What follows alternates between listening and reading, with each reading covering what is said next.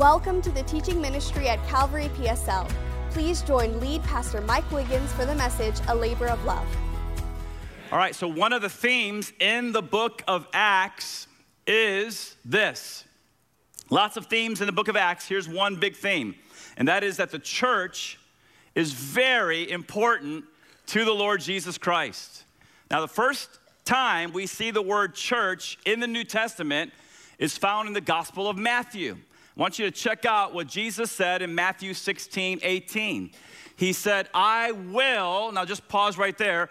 This is around, who knows, about 30 AD or so, 31 AD. Okay, he says, what's the second word? Will, in the future. Okay, so some people say the church existed in the Old Testament and the New Testament. Wrong. The church existed in the New Testament. It began in the New Testament. He said, I will build, and what's the next two words? My church, ecclesia. And the gates of hell shall not prevail against it. And so back in the Gospels, the Lord pointed to something in the future that would belong exclusively to him, and that is his church. Okay, so what does the word church mean? If we look at Vine's Expository Dictionary, we see the word is ecclesia. That's the transliteration of our English word church. Ek means out of.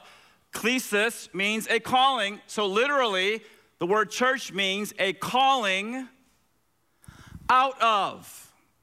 The inference there is a calling out of the world, a calling out of. Therefore, based on that, we know that the definition of the word church is simply this. The church is a called out assembly of believers that belongs to Jesus Christ. Now, please notice that the church is not a building. It is an assembly of believers. You've heard me say 1,000 times, we don't go to the church. We are the church.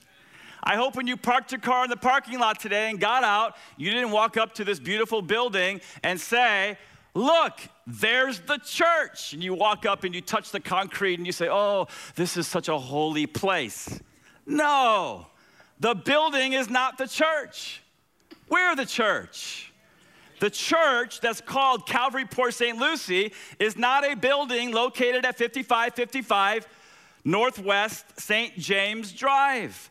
It's a called out assembly of believers. It is a local church in Port St. Lucie, Florida. Just like in the Bible times and New Testament times, there was a local church in the city of Rome, a local church in the city of Corinth, a local church, right, in the cities of Galatia and Ephesus and Philippi and Smyrna. As you turn to the book of Revelation, you see the 7 churches. All of these were local churches. This also is a local church in that same heritage. And Jesus promised, I will build my church. All right, so I have a question for you. You can answer out loud. Is Jesus a promise keeper or a promise breaker? Keeper. He's a promise keeper. And so what he said, I will build my church, he will do. He said it in Matthew, and guess what?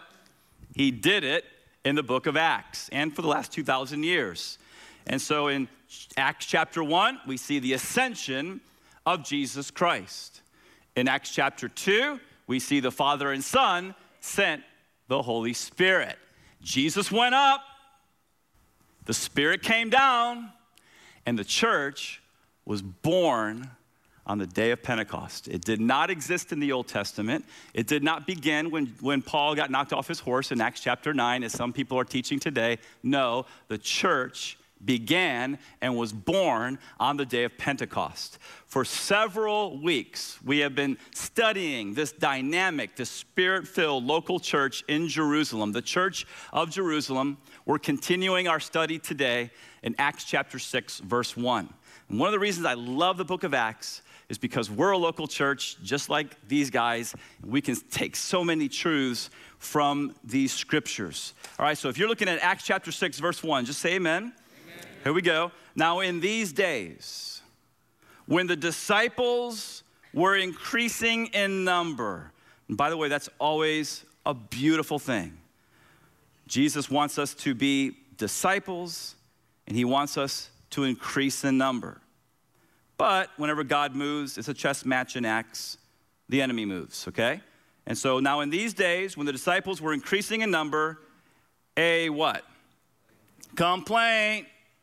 Somebody goes, oh, how could this be? This church is like perfect. How many of you guys understand that no church is perfect? There's always problems in the church. Do you know why there's always problems in the church? Because there's people in the church. Okay, and this church is no different. And so in these days, when the disciples were increasing in number, a complaint by the Hellenists arose against the Hebrews because their widows were being neglected in the daily distribution. Okay, so as the church, the local church of Jerusalem continued to grow, so did their number of widows. And since these widows in this local church no longer had husbands to provide for them, in that culture, in that time of history, that's devastating. And so, man, these ladies were hurting. These ladies found themselves in great need. And one of the ways the church addressed that need was by setting up a ministry of daily distribution for the widows. Now, this ministry is described at the end of verse 2 as serving tables. Serving tables. But that's all the information we get. And so we have to assume that this ministry of daily distribution to the widows of serving tables perhaps included a daily serving of food, a daily serving of clothing, a daily serving perhaps of money or benevolence or a combination of those three things. All right, ladies, come on, come to the table and we're gonna serve you food or clothing or perhaps benevolence or money. Now, at some point, as you continue to read through the New Testament, you see, sadly, that certain widows began to take advantage of certain churches concerning the benevolence ministry. In other words, even though some of these widows had families that could take care of them, they went to the church so the church could take care of them. And the Apostle Paul became aware of this, and he exercised his apostolic authority, and he wrote to a young pastor named Timothy in 1 Timothy chapter 5, and he told Timothy this. He said, I'm paraphrasing, Timothy, the church should not be burdened with caring for widows that have children who can help them. By the way, if you're in your 40s or 50s or 60s and you have a mom and dad who needs your help, help them. Amen. They brought you into this world. They helped you when you were unable to help yourself. And guess what? Now it's time for you to help them. And so Paul's saying, hey, the church should only be helping those who are, quote unquote, truly widows or those who are left all alone and truly in need. I was surprised as I looked at this past week that Paul's got a lot to say about this subject in 1 Timothy chapter 5. You can read that on your own later if you so choose. Back to our story. In Acts chapter 6, we see that the church of Jerusalem set up a ministry of daily distribution for widows. And this was an awesome ministry until discrimination set in. Look again at verse 1. It says, now in these days when the disciples were increasing in number, a complaint by the, please underline, if you don't mind marking in your Bible, the word Hellenists. A complaint by the Hellenists arose against the, please underline the word, Hebrews. Because their widows, the Hellenists' widows, were being neglected in the daily distribution. So at that time, there were two groups of Jewish believers within this local church. And I have to emphasize, this is the local church, and in the local church, there's two groups of Jewish believers in Jesus. The Hellenists and the Hebrews. Now, for some of you, this is brand new, and so I've got to explain it. And so the Hellenists were Jews who were part of the diaspora and were influenced by Greek culture. But then you had the second group of believers in Yeshua in the church of Jerusalem. They were Hebrews. They were natives of Israel. When I say natives of Israel, I mean Judea and Galilee. Natives of Israel who were more traditional in their ways. And these people, they didn't want anything to do with the Greek culture. And so let me give you a little bit of historical background so you understand how these two groups came into being. And so even though Rome conquered Greece way back in 146 BC, Battle of Corinth, so even though Rome conquered Greece, you need to know that the Greek culture, that Alexander the Great began to spread 2 centuries before Rome defeated Greece. The Greek culture permeated and extended beyond the Romans defeating the Greeks, and the Greek culture permeated the entire Roman Empire here in the 1st century AD. So even though Rome defeated Greece militarily, the Greek culture continued to spread. People like the Greek culture. It's called the Hellenization of civilization. The word Hellenization means the spread of ancient Greek culture. And guess what? That spread of ancient Greek culture affected many Jews. And so here we find ourselves in Acts chapter 6, verse 1 through 7, and we're in the 1st century AD. And you need to know that prior to the 1st century AD, there was a diaspora. There was a dispersion, a spreading of Jews all around the Roman Empire. So just imagine right here is the promised land, and then you got Egypt down here, and you got, Edom, modern day Jordan, you got Syria, you got modern day Iraq, modern day Iran, you got Turkey, right? You can see it, Mediterranean Sea. And so these Jews left Israel, and they spread all around the known world of the day, the diaspora, and they were influenced by the Greek culture. Jews wearing Greek-styled clothing. Jews speaking Greek. Jews naming their kids Greek names. They were Hellenized. That's why they're called the Hellenists. So many of these Jews come back from around the world and return to their homeland. They moved to Jerusalem.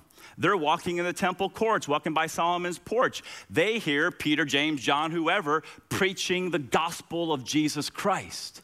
They're like being drawn by the Spirit. Next thing you know, they're turning from their sins and they're turning to Jesus, Yeshua, as their Messiah. And they receive Christ and they join the local church of Jerusalem. Hellenists in the church. But then you have the Hebrews. And the Hebrews were already living in the land of Israel. And here they are, and they speak Hebrew. They keep Jewish traditions. They remain separate from the Greek culture, and they're known as the Hebrews because they're very proud of their Hebrew culture. And so they're already living in Jerusalem. They're walking on the temple courts near Solomon's porch. They hear the gospel. They're being drawn by the Spirit. Next thing you know, they're turning from their sins to Yeshua as their Messiah. And the next thing you know, they get saved, they get baptized, and they're part of the local church in Jerusalem.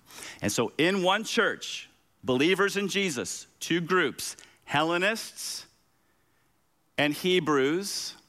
But here's the problem. How many of you guys know that not all Christians always walk in the Spirit?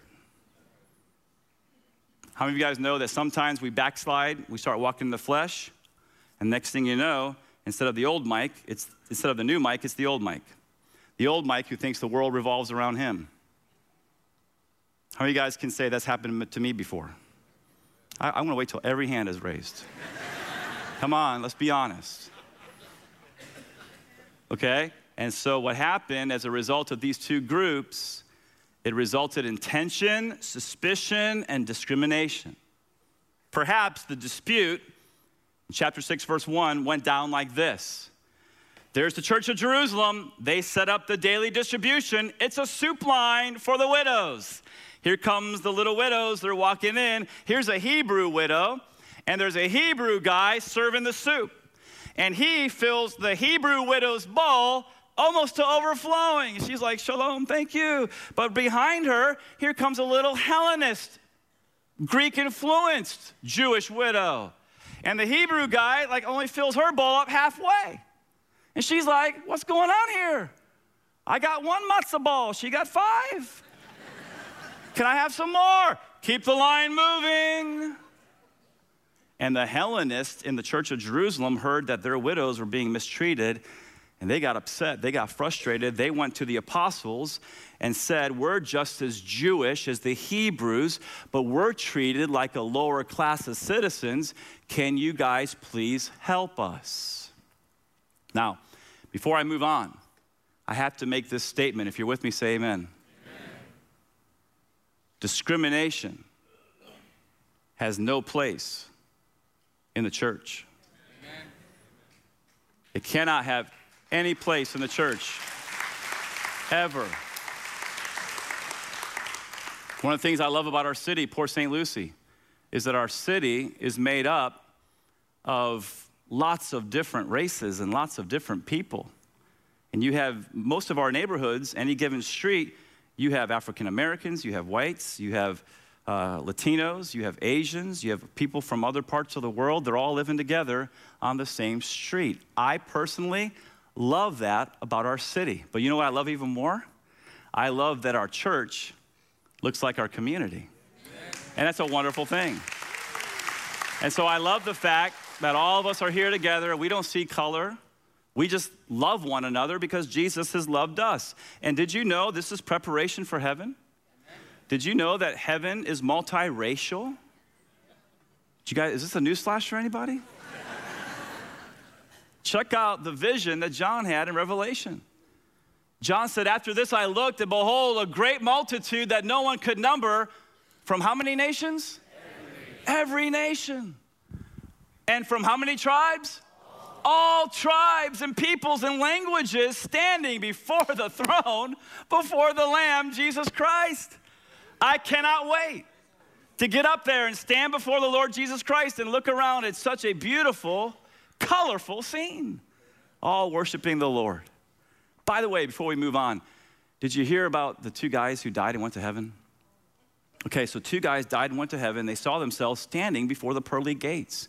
And here comes Peter walking up to the pearly gates, and he hears these 2 guys arguing like cats and dogs. And he says to these 2 men, one was a black guy, one was a white guy. He's like, why are you guys arguing? This is heaven. There's not any disputes or arguments in heaven. What's going on? And the white man said, well, all I did, I just told my friend, I expressed my opinion. I said, I think Jesus is white. And the black man looked at him and said, everybody knows that Jesus has dark skin like me. I believe Jesus is black. And right then, Jesus walked up to these 2 men, and he looked at them, and he said, hola, hermanos. Yes. Yes. Some of you are thinking right now, are you saying, Mike, that Jesus is Latino? Number 1, it's a joke. Number 2, in his human nature, he was a Jew. Number 3, in his eternal divine nature, he's God and he loves everybody. Everybody.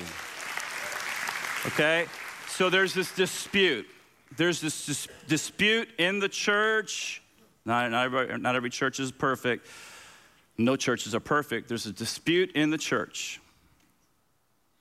And somebody has a bright idea. How many of you guys know that lots of people have lots of different ideas about how to run the church? Oh, yeah. And somebody had a bright idea and said, I know how to solve this problem. If you want this argument to go away, let the apostles come down and let the apostles run the ministry. If the apostles run the ministry, nobody's going to argue.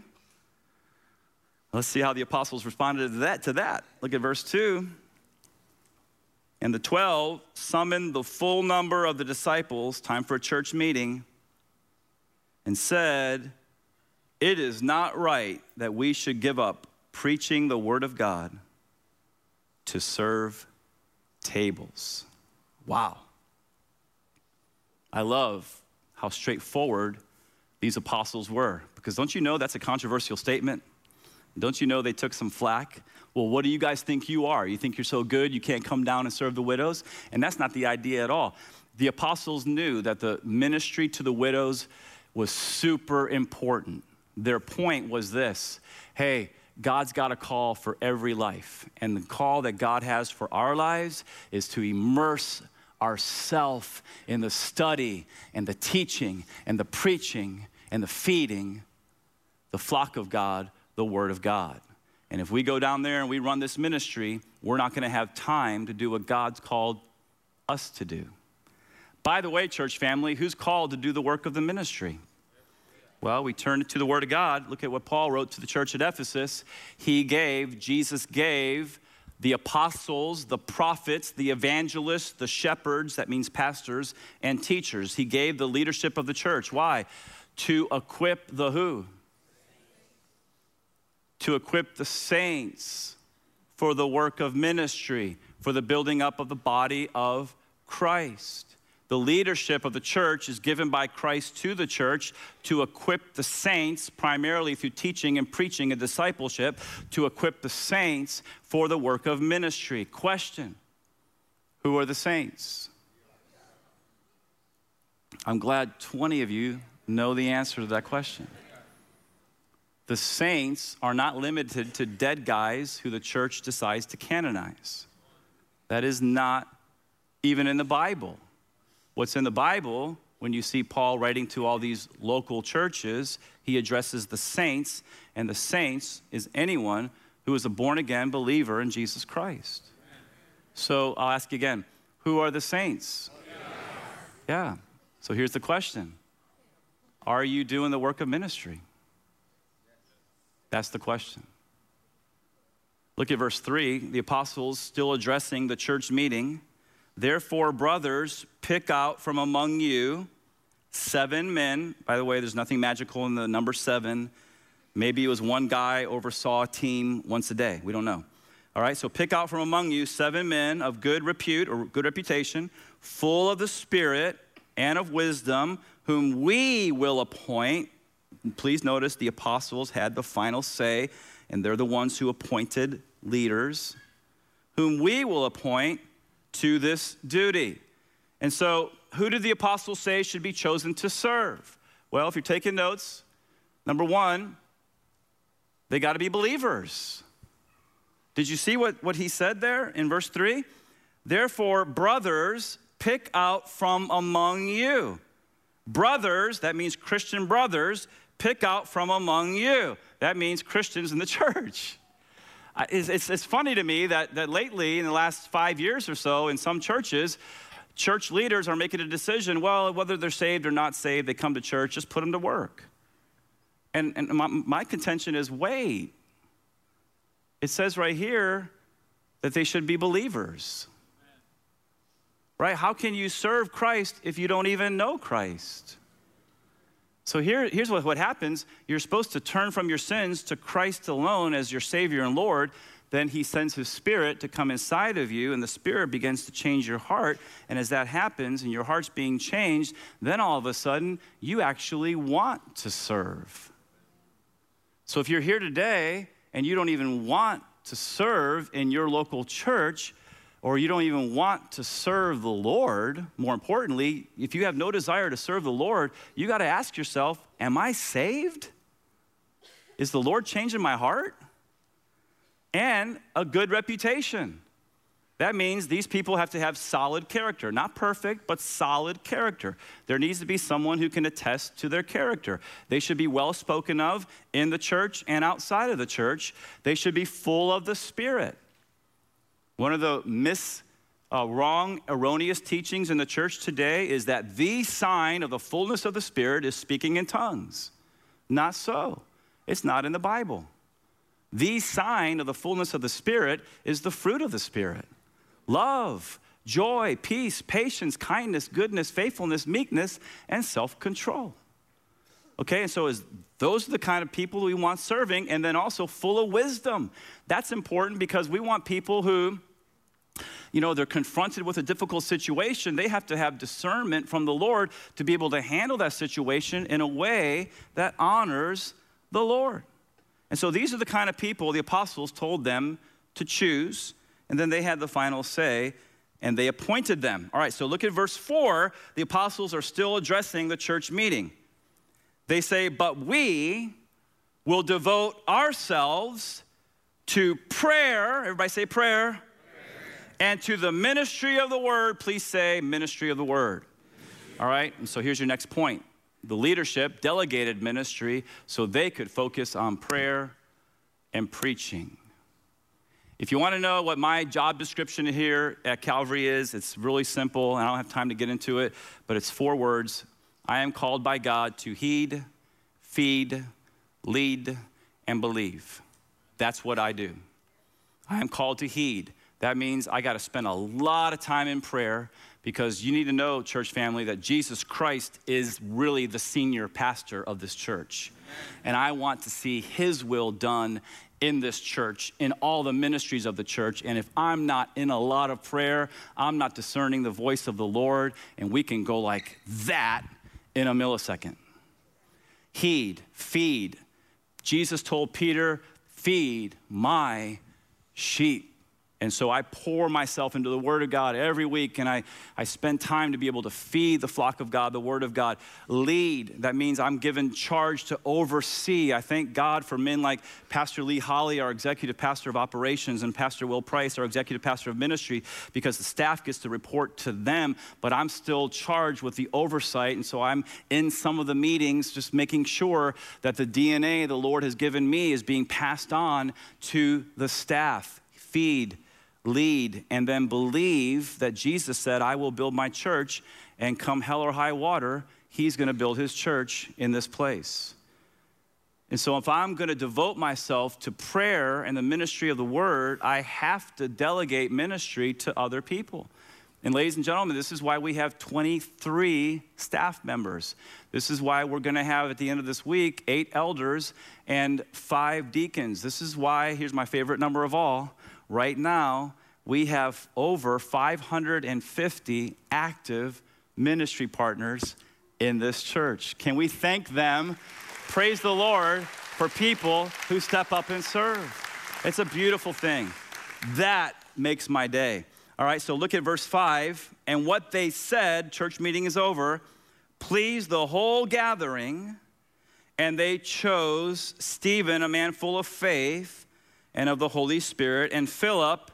And if you're here today and you're Greek, I'm going to brutalize these names. Please forgive me. All right, so Prochorus and Nicanor and Timon. I don't know where Pumbaa is, but he's somewhere. And Parmenas and Nicholas, okay, a proselyte of Antioch. These, please get this in verse 6, they set before the apostles, and they prayed, and they laid their hands on them. Do you see what's happening here is that the leadership of the church is laying hands saying, we approve. Do you know there's a blessing in that? I cannot imagine, as I'm a care pastor at Calvary Chapel, Jupiter, under the authority of Pastor Dan Plord, I cannot imagine just going off and doing my own thing. There's no blessing in that. But I'm so thankful that he recognized the call, the genuine call of God in my life. And that call was real, and it was confirmed. And he brought my wife and I to the front, and they laid hands, and they sent us out. And we, for 15 years, have reaped the benefit for doing it the biblical way. Okay, and so as we move on, we see now that these names that I just read and brutalized, did you know they're all Greek names? Isn't that interesting? Now think about this. Who were the widows that were complaining? Or actually the people in the church whose widows were being neglected? The Hellenists, those who had been Hellenized by the Greek culture. So who at the end, I say the Holy Spirit through the apostles in the church, who was appointed? All Greeks, Greek Jews. And so now you have Greeks serving the soup, and now both the Hebrew widow and the Hellenist widow are both getting 5 matzo balls, so to speak. Isn't that wise? Isn't that cool how the Lord works? And then now, after the leadership delegates ministry, look at verse 7. It says, and the word of God continued to increase. That's a good thing. And the number of disciples multiplied greatly in Jerusalem, and a great many of the priests became obedient to the faith. One of the reasons this church was dynamic is because it equipped the saints for the work of ministry. Again, I got to ask you, who are the saints? Yes. And so we have lots of opportunities to serve here at Calvary. Ladies and gentlemen, my wife and I raised 3 beautiful girls who are all now adults and all out on their own. And we love the fact that they all know and love the Lord Jesus Christ. But here's what you need to know. When they were little girls growing up in our home, because they were part of the family, they had their chores to do. Now, I don't even know with the millennial generation if they even understand the word chores. I don't know if it's on their radar. But here's what we did. Our girls are part of the family. They live in our home. So guess what, girls? You're going to chip in and help out. How many of you guys understand the local church is a family? And so there's a reason why Rachel made this graphic with lots of hands. Because many hands makes the work lighter. So if we're part of the church family, we should do our part. Now, please hear me. Lots of people, they don't understand the New Testament, and so they go to church, to church, to church, to church. You know, whatever music they like the best or whatever speaker is the most engaging, whatever it is, they just go from church to church and they sit and they receive and they go to another church to sit and receive. And guess what? They're not following the New Testament at all. The New Testament had local churches in different areas, and they picked a church, and that church became their family, and they put their roots down, and they served the Lord in that local church. And so I want to encourage you, pick a church. If it's not this church, praise the Lord. Just make sure it's a church that exalts Jesus Christ and teaches his word. But pick a church, and then begin to do your part in the church. Now, what I'm going to do for the rest of our time, I'm going to quickly go through some of our ministries for you, so you can see, if you're not serving, well, maybe I'll serve there. And I'm not going to name all the ministries, so please don't send me emails, because some of the ministries are doing just fine. But we're going to start with Calvary Kids. All right, so our Calvary Kids ministry is all about lighting kids' way to Jesus. And so what this ministry does is they share the light of Jesus to these little kids. Didn't you love that video? They're amazing. These kids are amazing. And so these ministry partners share the light of Jesus to these kids, and then the kids are encouraged to share the light of Jesus to others, and it's working. These little kids are sharing their faith in their schools. And so during each service in the building next door, there's dynamic worship, there's Bible lessons, it's all done in a safe and fun environment. And I love this statement. If you're with me, say amen. Amen. Listen to this. Our Calvary Kids ministry partners believe they have a duty to consistently show up in our kids' lives because our kids are worth it. I love the commitment of our Calvary ministry partners, Calvary Kids ministry partners. And so if you want information on how to serve in this ministry, just email our Calvary Kids director, Ethan Jones. And let me also encourage you to do this. Moms, dads, if you have an infant to a 5th grader, don't bring them in here. Listen, I'm talking about the Hellenization of civilization. They're not getting that. Let them go learn the Bible on their level. Don't bring them in here where I don't get it, and they grow up in a church thinking, church, I don't get it. No, they can learn Jesus and the Bible in a safe environment. All of our ministry partners, background check, camera, videos in every room. They're safe over there. Bring your kids to our Calvary Kids ministry. Let's talk about Calvary students. Our Calvary student ministry is helping 6th through 12th graders build genuine relationships that equip them to live godly lives and become servant leaders. That sounds really good for teenagers. So every Wednesday evening right here, they break up middle school from 6 to 7:30, high school from 7:15 to 9 o'clock. They have fun games, authentic worship, engaging teachings, dynamic small groups. All right, we're always all about get them into small groups. Discipleship happens in small groups. We do that across the board in all of our ministry, including our kids and our teens and our students. And so if you want information on how to serve in this ministry, email Andrew Sturkin. And if you have a 6th through 12th grader, send them on Wednesday night to our Calvary Students Ministry. Let's talk about our Calvary Young Adults. This is a cool ministry every Tuesday night at 7:17. My daughters, or some of my daughters, are involved in this ministry. I constantly hear great reports back about what the Lord is doing. And so the Calvary Young Adults Ministry is a community of 18 to 25-year-olds. They're building a culture of belonging and mission. The heart of our team here is that every young adult comes to know Jesus, fulfills Jesus' will for their life, and becomes leaders in their generation. If you want to serve in young adults, maybe this is your thing, then all you have to do for information is to email our young adults pastor, Pastor Aaron Hodson. And if you're a young adult, Tuesday night, 7:17, you got to come check it out. The Holy Spirit is working with our young adults. Let's talk about intercessory prayer. Now, this ministry, I'm so thankful for. Because, ladies and gentlemen, did you know that 30 minutes before every service, a group of people get together and they pray for you? 30 minutes before every service, a group of people get together, they go to the throne of grace, they intercede on your behalf, your families, the church service, etc. And only eternity will tell us the impact that their prayers have made in all of our lives as we continue to move forward with Jesus. So if you want to be part of the intercessory prayer team, you want information on how to serve in that ministry or any of our care ministries, you can email Pastor Matt Misiano. And so facilities maintenance. You know, how many of you guys right now, look at me, how many of you guys can see my heart beating in my chest? Can anybody see my heart? It's not there, right? Now let me ask you this. Does that mean because you can't see it, it's not important? No, it's important. If it wasn't in there beating, I wouldn't be here speaking. And so it's ministries like this that you don't see and we take for granted that really are vital for the church.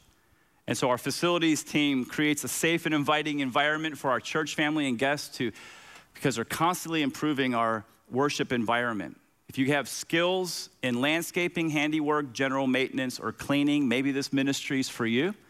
And so we have our facilities maintenance team. We have our office admin team. And so this is a great team during the week that inputs data and sends emails and sends letters. And it's a fun group under Miss Pat during the week over in our church offices on Midway. And so if you enjoy admin work, maybe that ministry is for you. We have our medical team. I'm so grateful for this team. You see them every weekend service. And so they're here to provide first responder assessment to anybody who needs medical assistance during our weekend services. And so maybe you're here and you're currently in the medical field or you're retired, but you have experience as a paramedic, an EMT, an RN, an LPN, physician, or firefighter. Maybe that ministry's for you. We have our security team. Praise God for these men and women who are here every weekend and at every main event. They're here and they have our backs. And so we're looking for people who have backgrounds in law enforcement or military. And so if you want information on serving in facilities, office, admin, medical, or security, just email our executive pastor over operations, Pastor Lee Holly.